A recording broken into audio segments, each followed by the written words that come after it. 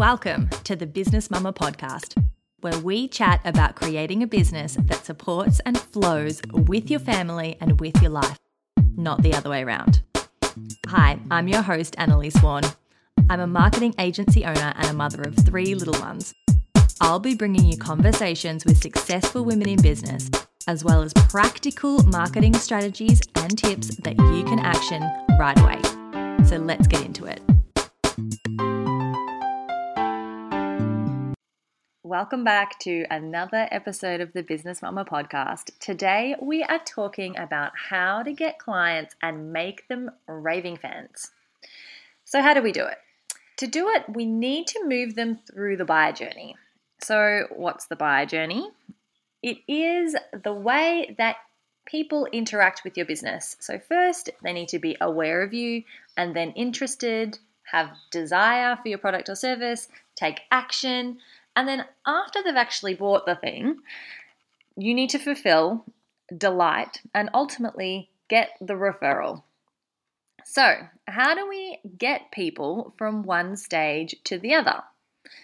Ask yourself the question, what do your potential clients need to know and believe and have decided about you or your business to say yes to signing the contract?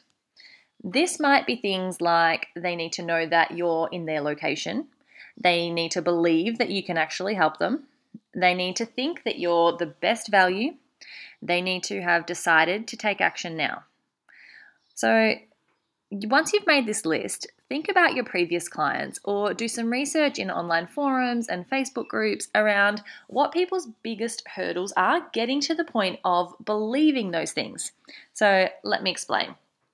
Your potential clients have problems or pain points or desires that need solving. They also have concerns around making purchases. So you need to know what these things are.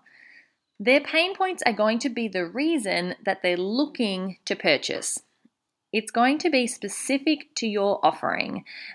For example, it might be because your client wants to be happier or fitter, or save some time, or feel more beautiful, or have a better love life.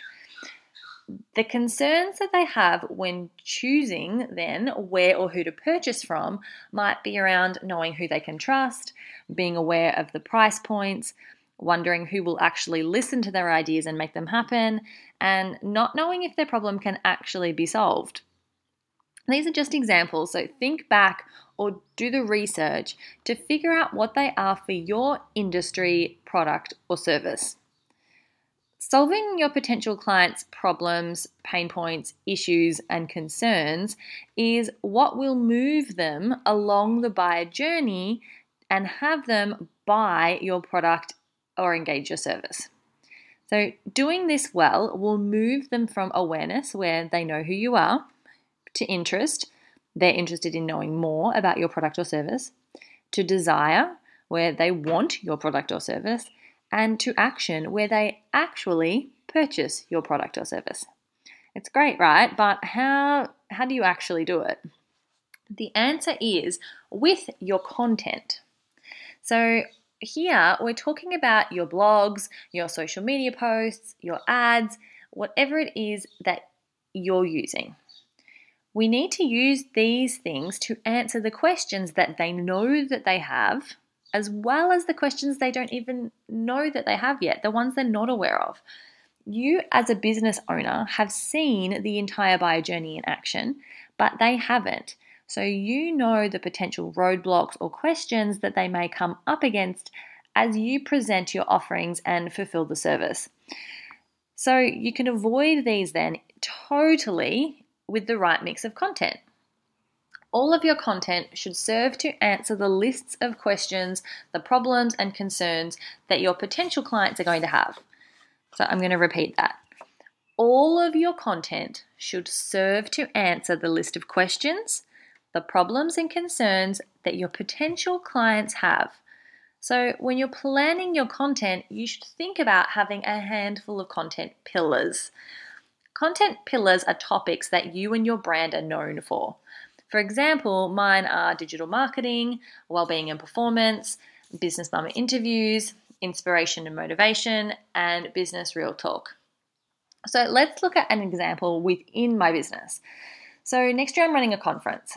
For people to attend the conference, they're going to have to know and believe a few things about me and about the conference. For example, they're going to need to know that the conference is on.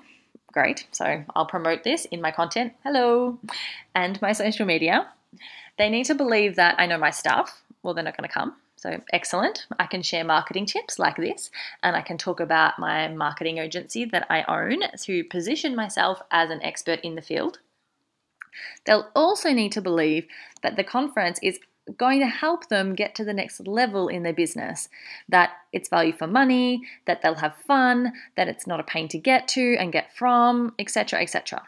So knowing all of that, I need in the lead up to selling tickets, I need to be talking about these things in my conference promotions and just in my general content. Also, the list is going to be much longer than the things that I mentioned. Whenever we are selling a product or a service, we are competing for attention from hundreds of other things. So yes, other products and services and other businesses are our competition, but also people's families and businesses and coffee dates with friends and weekends away and on and on and on. You not only have to convince your audience that your thing is great, you also have to convince them that it's the best use of their money and or their time at this current moment in time. It's a pretty big ask. Okay, so once you've mapped out your content pillars and then drilled down into what it is that you have to communicate about you and your business and your products and services, it doesn't end when they actually buy. You're actually only halfway through the buy journey. So let's have a look at the second half. After your clients or customers buy, you need to fulfill. How you do this significantly affects the user experience. Obviously, you need to provide what you said you were going to provide. That one's a no-brainer. But the way in which you do it is super, super, super important. It should be the quickest, least disruptive, most convenient way for the customer. It should also keep them in the loop about what's happening. So look at your procedure for fulfillment in your business, document it, write down all the steps, shorten it if possible, or add elements in that make things easier for the client. It's always, always, always client first. Great. Now that you have this streamlined, then you can think about how you're going to take it to the next level. This part is delight. How can you add more value?